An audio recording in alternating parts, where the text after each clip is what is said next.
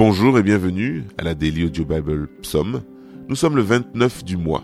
Et comme toujours, c'est Jean-François qui va nous lire des psaumes aujourd'hui de la version Louis II et nous l'écoutons.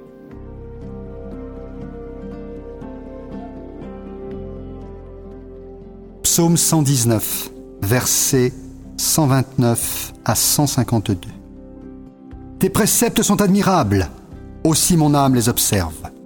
La révélation de tes paroles est claire, elle donne de l'intelligence aux simples. J'ouvre la bouche et je soupire, car je suis avide de tes commandements. Tourne vers moi ta face et aie pitié de moi, selon ta coutume à l'égard de ceux qui aiment ton nom. Affermis mes pas dans ta parole et ne laisse aucune iniquité dominer sur moi. Délivre-moi de l'oppression des hommes afin que je garde tes ordonnances.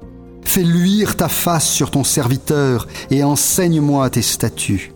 Mes yeux répandent des torrents d'eau parce qu'on n'observe point ta loi. Tu es juste, ô Éternel, et tes jugements sont équitables.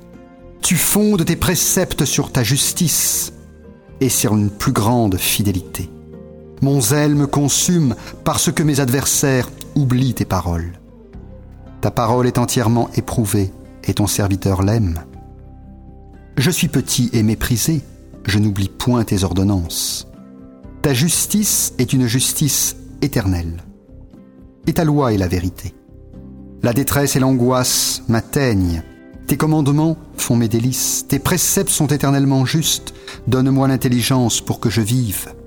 Je t'invoque de tout mon cœur, exauce-moi, Éternel, afin que je garde tes statuts. Je t'invoque, sauve-moi, afin que j'observe tes préceptes.